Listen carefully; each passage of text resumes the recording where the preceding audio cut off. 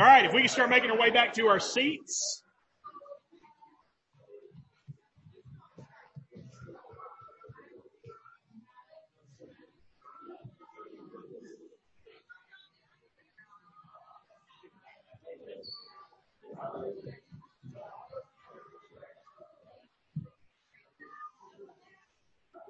I'm going to go ahead and I'm going to read our scripture reading this evening. It's a long passage, and so we'll just kind of jump into it.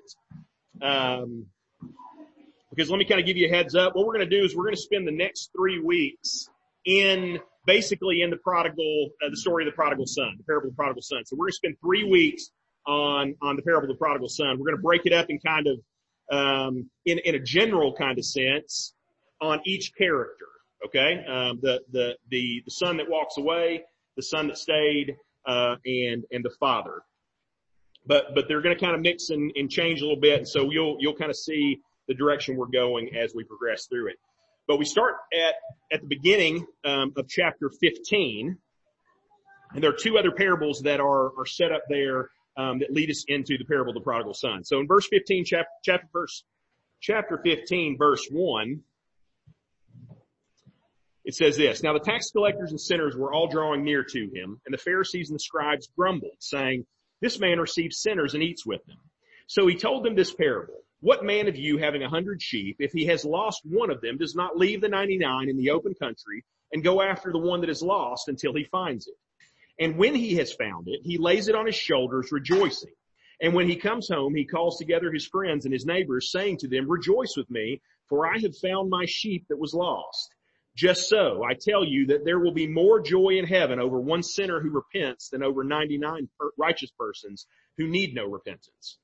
Or what woman, having 10 silver coins, if she loses one coin, does not light a lamp and sweep the house and seek diligently until she finds it? And when she has found it, she calls together her friends and neighbors, saying, Rejoice with me, for I have found the coin that I had lost. Just so, I tell you, there is joy before the angels of God over one sinner who repents. And he said, There was a man who had 2 sons, and the younger of them said to the father, Father, give me the share of property that is coming to me. And he divided his property between them. Not many days later, the younger son gathered all he had and took a journey into a far country. And there he squandered his property in reckless living. And when he had spent everything, a severe famine came across that country, and he began to be in need.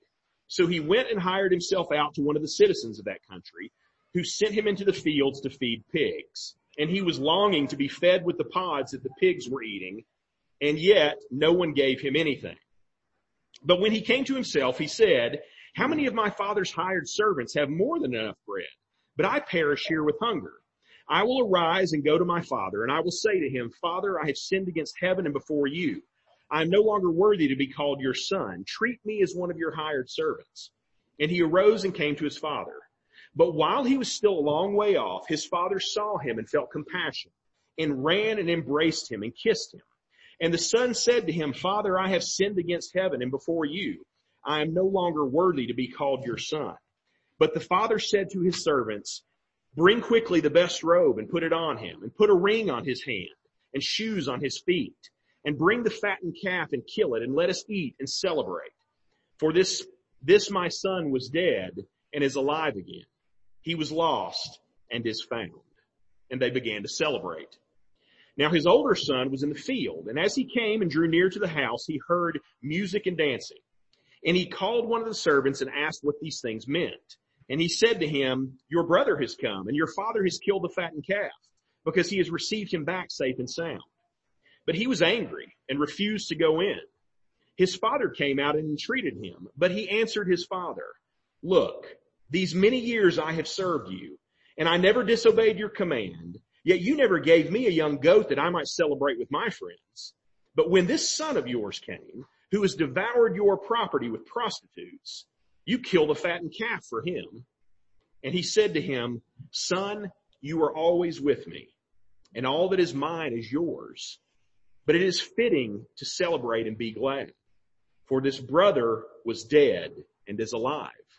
He was lost and is found.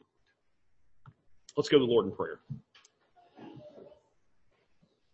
Father God, again, as we come, God, to open your word, we come to this passage that is for many of us so familiar, God, and we ask that you would move past the familiarity and teach us something in your word today, God, that we had not recognized, that we would get a new sense of who you are, who we are, God, that we would be convicted of our sin, that we would see your goodness and graciousness, God, that you would work through your word to form us into the image of your Son, Jesus Christ. God, we ask that every week as we come to your word. We know that there is no way for us to rightly divide your word, that there is no way for us to rightly understand it outside of the power of the Holy Spirit applying it to our lives. And so we ask you, we call on you to do that very thing in our lives, that the Spirit would shine a light on our hearts, that the Spirit would shine a light on this text, God, that he would enlighten our understanding, and that we would rightly understand these things. God, that we would see what we need to see in them, that we would see ourselves in this passage, that we would see you in this passage. God, that you would use it to make us more like your Son. Again, we thank you. We thank you for your goodness and your graciousness. We thank you for your word. We thank you that we have this objective source that we can go to and hear from you. We ask these things in Jesus' name. Amen. So Jesus parables. We talk about Jesus parables. Obviously, Jesus parables are a big topic of comment when it comes to the scriptures, because there is people investigating the Bible and investigating even sort of the Bible from a literature standpoint even recognize the parables are sort of this neat, unique kind of instrument that Jesus used to teach and to minister to people. And so we talk a lot about different things about parables, and we've said different things as we've come through the Gospel of Luke. Luke's Gospel is uniquely focused on parables. There are a number of parables, including this one, that are only found in the Gospel of Luke. And so Luke has a particular interest in the parables of Jesus. And when we come to a parable, we've talked about this before, but in general, when we come to a parable usually has one point. Okay? There is one principle, one moral that is trying to, that the passage is trying to get across. Okay? That's typically the case. And so the danger is that sometimes we come to parables and we want to allegorize every single piece, right? We want to add meaning and add significance to every single little piece in the passage. And sometimes that's illegitimate. That sometimes in the process of the story, the big point is the main thing, and you're not meant to try to see something in every single little piece, okay? Now, I say that's normally the case because it's not always the case. There are certain parables that we know are not like that. So for example, one is the parable of the four soils, where the whole thing is a multi-leveled kind of allegory. And we read it, and then Jesus explains it and says, this is what each piece means, it represents. And so we see that certain times there are parables that are meant to be interpreted a little more broadly and a little more allegorically. Okay? I think this is one of them. I think the prodigal son is one of those. But that is not to say that this passage doesn't also have a main meaning. Okay? When Jesus elaborates, and we can get a picture of this just in the text, he gives us a couple of little parables in which a principle is put forth, and then he gives us this long, elaborate parable. Okay? We're going to see how those are connected, but it points us to this idea that there is one primary thing that we're supposed to be getting out of this passage, and yet we learn a whole lot about other things by investigating the passage closer. And so the way we're going to frame maybe today's message, because again, like I told you, we're going to do 3 messages on chapter 15 and the parable of the prodigal son. Today I'm going to start with this question. Who is the main character in the parable of the prodigal son? Who is the main character in the parable of the prodigal son? So get your answer in your head. Yeah, get your answer in your head. Okay. Let's start here. Probably a lot of people would say, well, isn't it the prodigal? It's got to be the prodigal son. After all, the story's named after him, right? Now we added those stories in later. I mean, the titles in later, they're not in the biblical text, but it's named, the whole parable is called the prodigal son. The prodigal son in this passage, or maybe the better way for us to say it is the son who left, takes up most of the word count. All right. He seems to have most of the content. The first 2/3 of the parable involve the son that walked away. Most of the conflict of the parable directly involves the decisions that the son who walked away has made. And so it would probably be normal for somebody to say, well, of course, the main character in the parable of the prodigal son is the younger brother, the parable of the prodigal son himself. But I'm going to suggest to you that he's not the main character of this passage. Okay. Now you might be saying right now, oh, I get it, Ash. I see what you just did. You Jesus juked me, right? Like, that's what cause we all know if you've been in Sunday school for any amount of time, you know that the right answer is always God or Jesus, right? That's what you're supposed to say. And in this parable, the father is the representative of the character that represents God, right? Or Jesus. So anytime God's involved in a story, he's the center of it, right? That must be the case. Not only is he God, and therefore it seems like it would make sense for him to be the center, but he is the character that kind of connects the whole story together, right? If you notice, the beginning of the parable has to do with the younger brother and the end has to do with the older brother, but it is the father who connects both of those pieces. The younger brother and the older brother are never actually on stage together.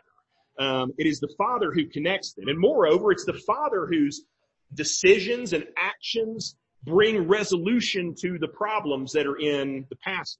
And so certainly it must be the father who is the main character in the parable of the prodigal son. Now here's the thing. Maybe you're saying, Ash, it sounds crazy not to think that God is the main character, but I don't think God is the main character in the parable of the prodigal son either. Now again, before you get mad at me and you think, okay, well, Ash, that means we're not talking about the younger brother or the father in this thing. We're going to focus in on the older brother.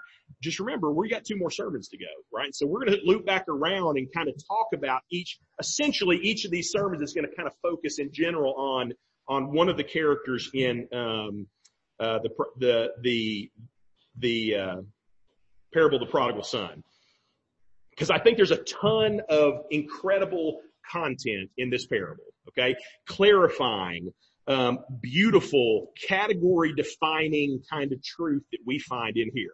I can tell you from a personal standpoint that between this parable and the parable of the 4 soils, man, a whole lot of my way of understanding God and ministry and life and salvation, and the nature of man and the nature of God and all these things, a whole lot of my understanding falls into categories that I see in these 2 parables. Okay. And so we're going to loop back around to the father and the younger brother. But all that to say is I think the main character in this passage is the older brother. And this is the reason why. One of the first things that maybe helps us to deduce that he is the main character is the context in which we see this parable, okay? So notice a couple of things. First off, notice how it is set up. The whole chapter. Notice how it's set up. Verse 1. Now the tax collectors and sinners were all drawing near to him, and the Pharisees and the scribes grumbled, saying, this man receives sinners and eats with them. Okay? So here's the deal. The first thing that we notice is the occasion for the parables being taught is what happens in verse 1 and 2. Jesus is teaching, and the tax collectors and sinners are being drawn to him. They're coming to him freely to hear Jesus teaching. They're coming to hear, and again, that's an important piece of Luke's gospel. Luke often talks about this idea of people hearing Jesus. And what we see is that the poor and the sinners and the tax collectors and the prostitutes, they tend to hear Jesus when he teaches. And it tends to be the Pharisees who do not hear Jesus. But we notice that they're being drawn to Jesus. That's an aspect of this passage and Jesus' ministry that we're going to come back to over and over again. Jesus character, something about him, sinners are drawn to Jesus. They want to hear from him. They are not scared of him in a way, threatened. I don't know if any of those are great words for the relationship that he has to them, but they want to come hear what Jesus has to say. Maybe not all tax collectors and prostitutes. I'm sure there were notorious sinners in these communities that said, no, I don't want to have anything to do with Jesus. But we know that they often come to Jesus. And maybe here's the more important point, is they don't go to the Pharisees. Okay? Sinners seem to want to come to Jesus, but they sure don't want to go to the Pharisees. So we speak again about this idea, and I think this is one of the beginning principles that we see in this passage. We speak about sharing the faith in truth and love to the world, right? We're supposed to share Christ with the world in truth and in love. We're commanded to do that in Ephesians chapter 4. But we don't often talk about how difficult that is, right? How difficult it is to speak truth in love to people. I feel like nobody does it perfectly. I feel like quite a few people do it poorly. Okay? Most of us end up drifting to one side or the other, right? We're really good at speaking in love, or we're really good at speaking in truth. But we have a hard time doing what Jesus seems to do naturally. And that is to speak both of these things at the same time. To welcome sinners and yet to speak truth into their lives and hold them to account. Not at the expense of truth, not at the expense of gentleness, but laying both of those out there. It's something to pray about. It's something that we should all pray about, to consider in our own lives and our own witness in the way we evangelize. Jesus does it perfectly. The Pharisees obviously lean to one side of that equation. So anyway, in the first passage, we see this paradigm kind of arise, that verses 1 and 2, and it's kind of like a layout for the whole parable. The sinners, the younger brothers, are the ones who are drawn to Jesus. Jesus, or the Father, is the one who receives sinners and eats with them. And the Pharisees, the older brothers, are the ones who grumble about Jesus' response to the sinners. Again, that's basically an outline for the whole parable. And we see it in those first two verses. That's our first clue about who this passage is talking about. It's the Pharisees whose reaction elicits the teaching. Does that make sense? Right? It's how they are behaving that makes Jesus teach these two parables. So it is not the fact that the sinners are drawing near that Jesus says these parables. It's not the fact that Jesus is graciously accepting these people that elicits the parable. No, it's the Pharisees grumbling. Pharisees are the older brothers. The older brothers is the center of the passage, I think. Okay? Here's the second context that we see that gives us a clue that the older brother is the main character. We have this rather long parable of the prodigal son. Probably, I didn't look to count words and stuff, but it's probably one of the largest parables certainly in the scriptures. And yet it is preceded by two much shorter, much simpler parables. The parable of the lost sheep and the parable of the lost coin. Okay? Now here's what we do. When we notice this section, we do this. We look at the pattern that arises in all three of these parables. And this is what we see. The lost sheep parable, something is lost, something is found, everybody celebrates. Then we have the lost coin. Something is lost, something is found, everybody celebrates. Then we get to the parable of the prodigal son. Something is lost, something is found, everybody celebrates, somebody gets mad about that. Okay? The fact that something new happens in the third parable is again pointing us to the fact that that's the issue. That's what's going wrong in this story. It draws our attention to the response of the Pharisees, to the older brother as the main character. And it's right there. His response is right there in verse 28. What does he do? And what are the Pharisees doing? But he was angry and refused to go in.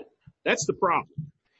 Sinners are coming to Jesus, and the Pharisees are repulsed by that. They are repulsed by the actions of the father towards the brother. They are resentful of his response, the way that he receives sinners. So in verse 28, again, the second half, we read it a minute ago, his father came out and entreated him. And he answered to his father, look, I have served you many years, and I've never disobeyed your command, and yet you never gave me anything, basically, he's saying.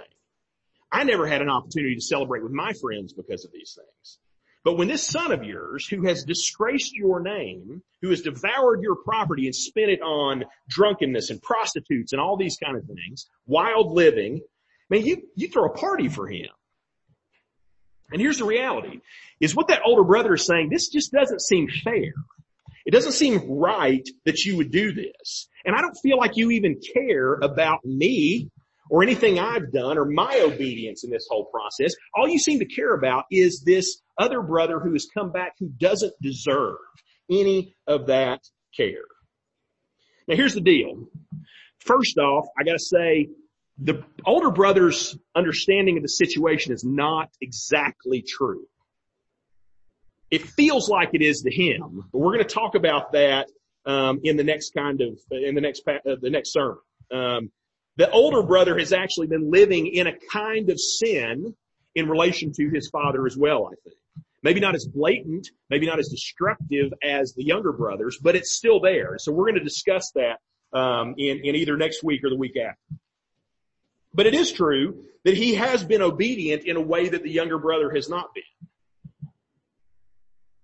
And he says, you've never celebrated for me, but you celebrate for somebody who has done everything wrong, right? I've done everything right, and you have done everything wrong. That's the brother's anger. That's the brother's resentment. Okay, you ready? Confession time. Okay, it's a safe place, right? Like I can say whatever from up here. So here's the deal. Man, I look at my own heart, and I've got a lot of older brother heart. Not fully. It's not the only thing that defines my belief, and I'm going to talk about that in a second too. But some of it, I've got an older brother heart, particularly in my attitude to those who have walked away. So we've made several references in this last couple of weeks to this podcast, The Rise and Fall of Mars Hill, right? A lot of people have been listening to it. It's brought to the surface in sort of the Christian consciousness, this idea of the deconversion story. That's something people have been talking about for a few years, but probably a lot more people are also familiar with it because of that podcast.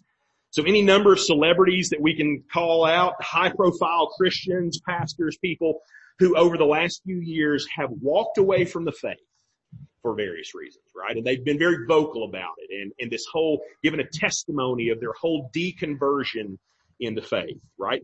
Probably all of us in here have friends, have family members who have deconverted in recent years. Sometimes because they are hurt by the church, sometimes because they, as far as we can tell, have just loved the world more than they did Christ and his church.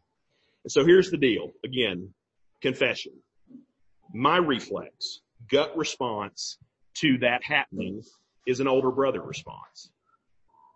My first thoughts when I see that happening is not sorrow, not love, but it is basically good riddance.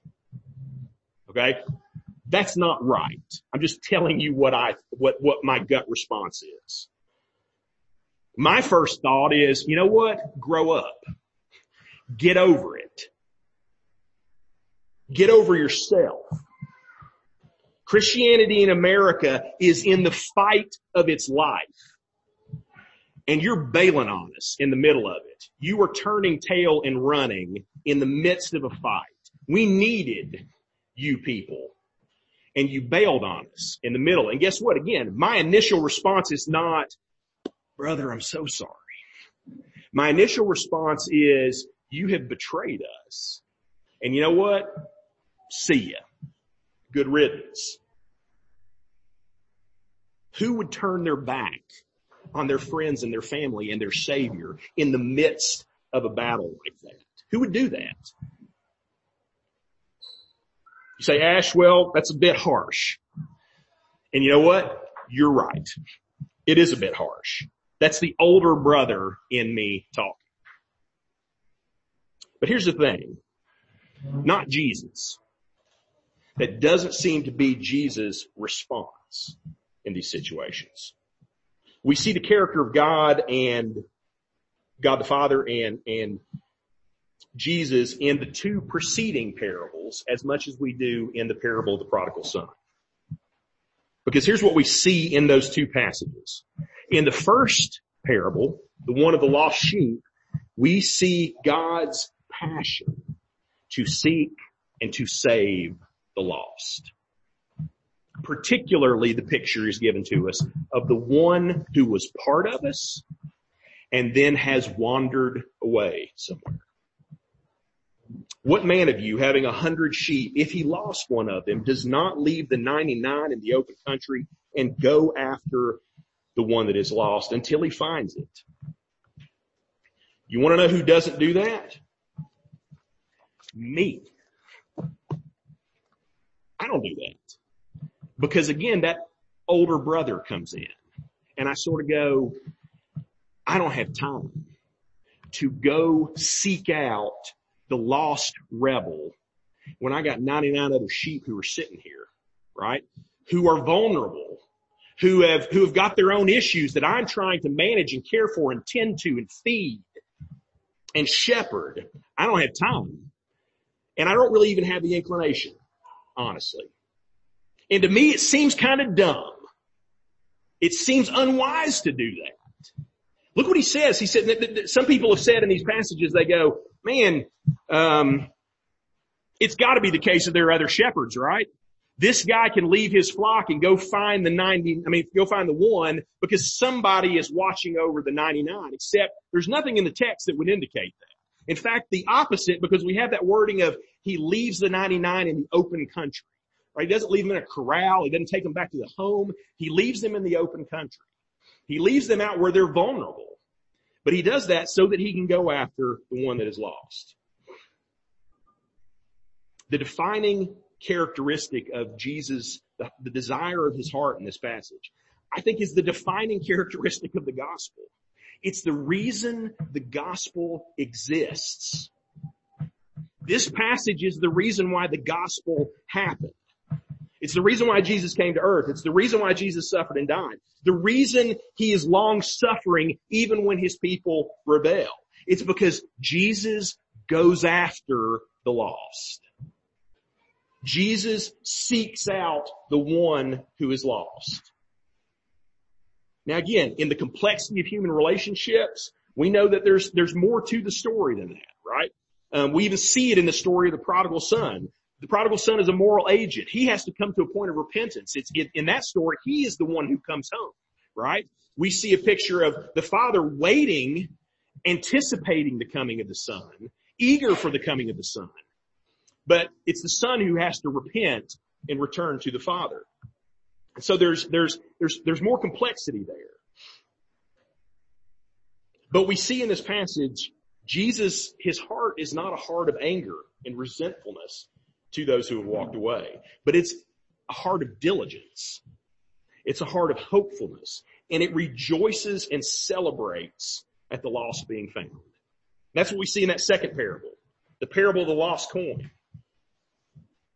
What woman having 10 silver coins, if she loses one coin, does not light a lamp and sweep the house and seek diligently until she finds it?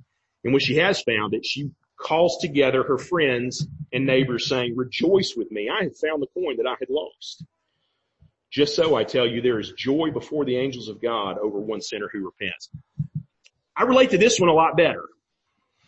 This parable seems a little more natural to me because here's the deal, man. When I lose money or keys or a zip drive or something like that, right? Man, I am nuts until I find it, okay? I drop everything. I call meetings and I say I can't be there until I find this thing that I have lost. I'm obsessed with it. I can tell you several stories. There's been a couple of times where I have misplaced money. There was a time when we did college ministry here at Vienna before the church started where I took a handful of money, about $300, and had it at the bottom of a stack of bulletins that we didn't need anymore. And I forgot that I'd put it at the bottom of that stack and I threw it in the garbage. And then I looked for it the whole next day trying to figure out what I'd done with this money. And then all of a sudden it hit me. I bet I threw it in the garbage. And so I called up Mark Ashley, who used to work here, and I was like, dude, what day does your dumpster get picked up? And he was like, tomorrow. And I was like, you want to help me dive through the dumpster? Because there's $300 in one of those trash bags, and we got to get it. We came up here, and he was gracious and went through the trash with me, and we dug through, and I said, you don't have to open all the bags. Just find the ones that you can see bulletins in. If there's bulletins, check it. If no bulletins, you don't have to worry. It's not in there. And we found that $300, man. But for like 2 days, a day and a half, I didn't do anything. I spent all my time thinking, where could it be? What could have happened? Where did I go? Could have fallen with the whole deal, okay? I get this passage a little bit more, and I get the celebration that happened at the end. Because, man, when you find that thing that you have lost, it is the best feeling in the world. And here's the deal. I think it works, this thing. As much as I am the older brother in that first parable, I don't feel like I'm the older brother in this parable. Because here's the thing. I'm totally celebratory when the lost return, right? Even that guy, or whoever who had walked away and I was angry at before, if that person showed up and said, I was wrong, I've turned back to Christ, and I want to follow him and be in relationship with him, I would not be like, well, cool, you can go do that somewhere else. That would not be my attitude. I would be like, this is awesome. I'm so excited for you. I'm gracious and thankful to God and celebratory, and I'm so glad that you've come back, man. Some of that is y'all's story in here, right? You've had those times where you walked away from the faith and you came back. And I'm excited for it. So again, like we see this interesting thing where probably all of us are a little bit of different brothers, okay? I hope the case is that the gospel has changed my heart enough that I can celebrate when the lost are found.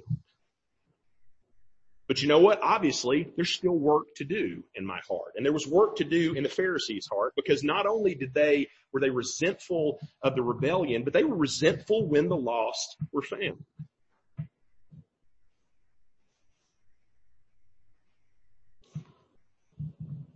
We are called to celebrate. Jesus celebrates when the lost are found, when they return to the faith. And again, it's one of the great joys of ministry. It's one of the great joys of Christianity, I think, right? When you see other people come into the faith, it's an encouragement.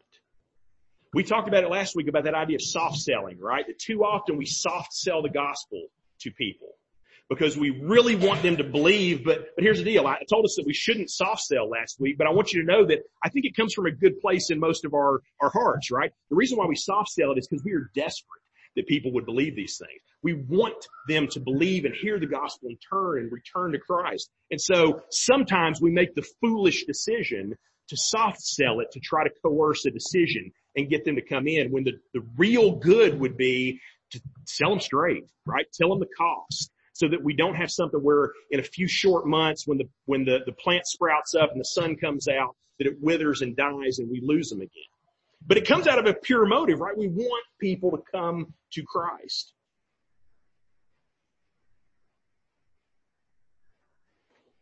There is a kind of sin that is annoyed when the lost come to Christ. There is a kind of sin that resents the attention and the praise and the celebration that people who have come to Christ get.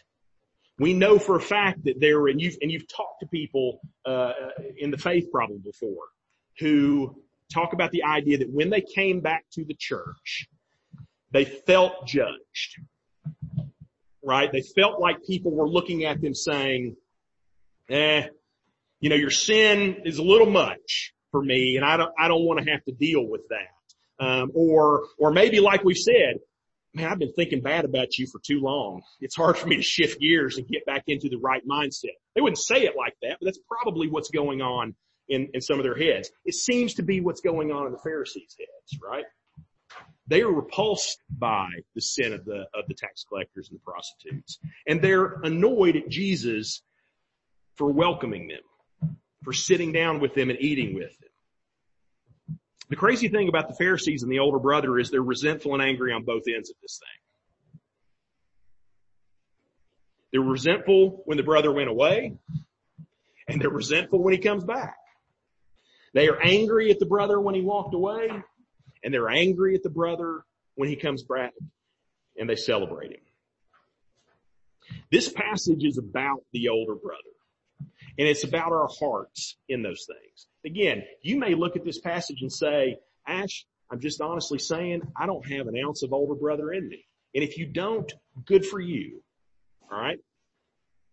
Great. I'm glad for that. Okay? But I got a feeling like probably many of us do. We've got more than a little bit of older brother in us. So what I want to do is I just want to go to the Lord in a time of prayer, because I think this is one of the big hindrances to the church reaching the lost. It's one of the big hindrances to us reaching out to the world and receiving back the people who have wandered from the faith, is we've got a lot of older brother in us. We've got a lot of resentment. We've got a lot of anger to those people. Maybe we're just weirded out by the whole process and we don't know how to deal with it. But we've got a lot of that in us. And we need to ask God to give us the heart of Christ in terms of these things. That we would have a passion and a desire to seek out the lost. And again, I'm telling you, that's not my default position. You can probably look at many aspects of my ministry and say, yeah, I see it, Ash. That's not your default position. Okay? It's not the thing that comes easiest to you. But it's what Christ is like, right? It's what Christ does. It's the attitude that he has. And so it should be the same kind of attitude that we have. So let's just go for a minute. Let's just go to the Lord in prayer. You do your own business with God, right? You talk to him about wherever it is that your heart lies in these things. And then I'm going to come back in just a minute and pray for us and close us. Let's go to the Lord in prayer.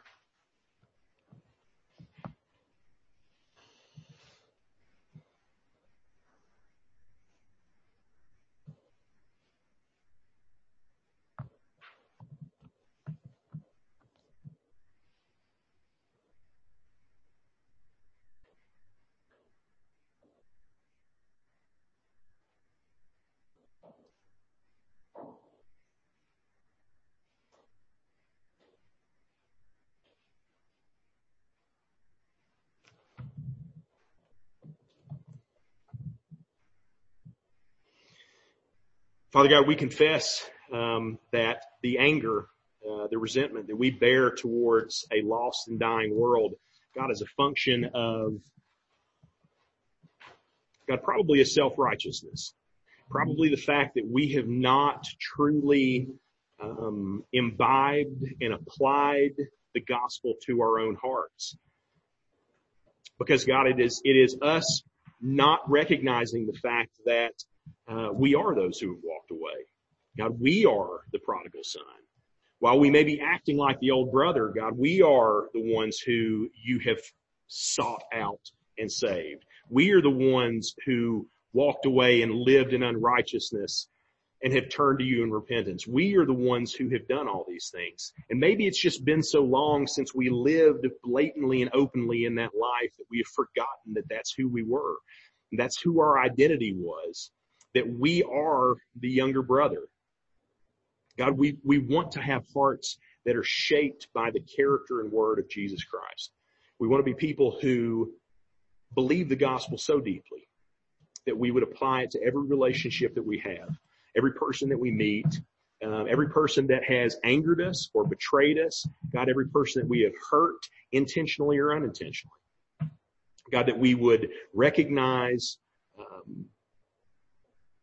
God, the full-orbed vision of what the gospel says and does and how it applies. God, that we would see the grace and mercy in it, that we would see that repentance is necessary, that we would see a turning to Christ and a trusting in his sacrifice is what we see, that we would see a continued battle against the old man, God, the necessary reality of sanctification, God, all of these different pieces that come together in the gospel, that we would believe them all and apply them all and live them out. And God, most importantly, that we would take that attitude and that truth to the lost and dying around us. Father, I'm not good at that, but I ask that you help me to grow in Christ's likeness in this area. We ask this in Jesus' name. And Father, we ask additionally particularly as many of us, God, have known and loved and been in relationship with the Livingston family in Blount County. God, we pray for their sweet family this evening. We pray for the great and difficult loss of their son and brother and husband and father, Josh Livingston. God, we pray for Leslie and the boys. We pray for Bill and Janice. We pray for Daniel and Caleb. God, we pray for their family. This huge hole that is going to be in their hearts and their lives. We ask that you would bring peace, that you would help them to grieve. God, that they would be encouraged by the fact that while we grieve, we do not grieve like the world grieves, because we know your son, Jesus Christ. We know that Josh knew your son, Jesus Christ. God, we are confident in that. So as we miss him now, God, we look with anticipation to a day when we will be reunited, or we can talk to him again, and God, that we can share in his fellowship. God, bless that family. We thank you. We praise you. We ask these things in Jesus' name. Amen.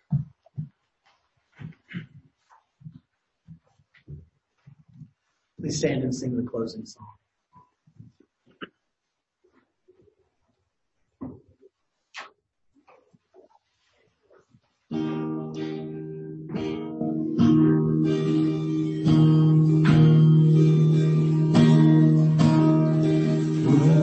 Our hope in life and death, Christ alone, Christ alone. What is our only confidence? That our souls to Him belong, who holds our days within His hand. What comes apart from His command? What will keep us to the end? The love of Christ in which we stand. Oh, sing hallelujah, our hope springs eternal. Oh, sing hallelujah, now and ever we confess, Christ our hope in life and death. What truth can calm the troubled soul? God is good, God is good. Is His grace and goodness known in our great Redeemer's blood, who holds our faith when fears arise, who stand above the stormy trial, who sends the waves that bring us nigh unto the shore, the rock will rise. Oh, sing hallelujah, our hope springs eternal. Oh, sing hallelujah, now and ever we confess, Christ our hope in life and death. Unto the grave, what will we sing? Christ He lives, Christ He lives. What reward will heaven bring?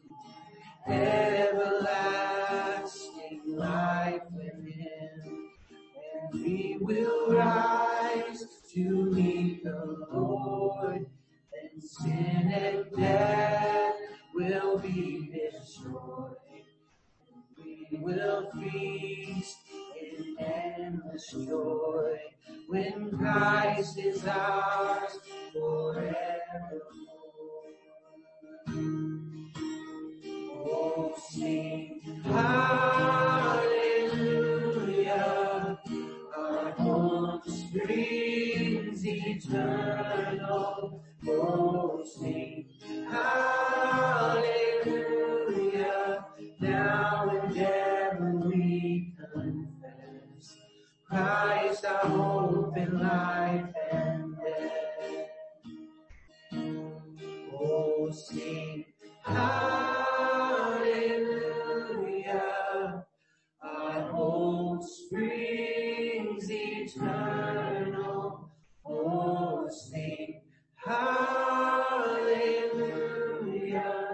Now and ever we confess Christ our hope in life and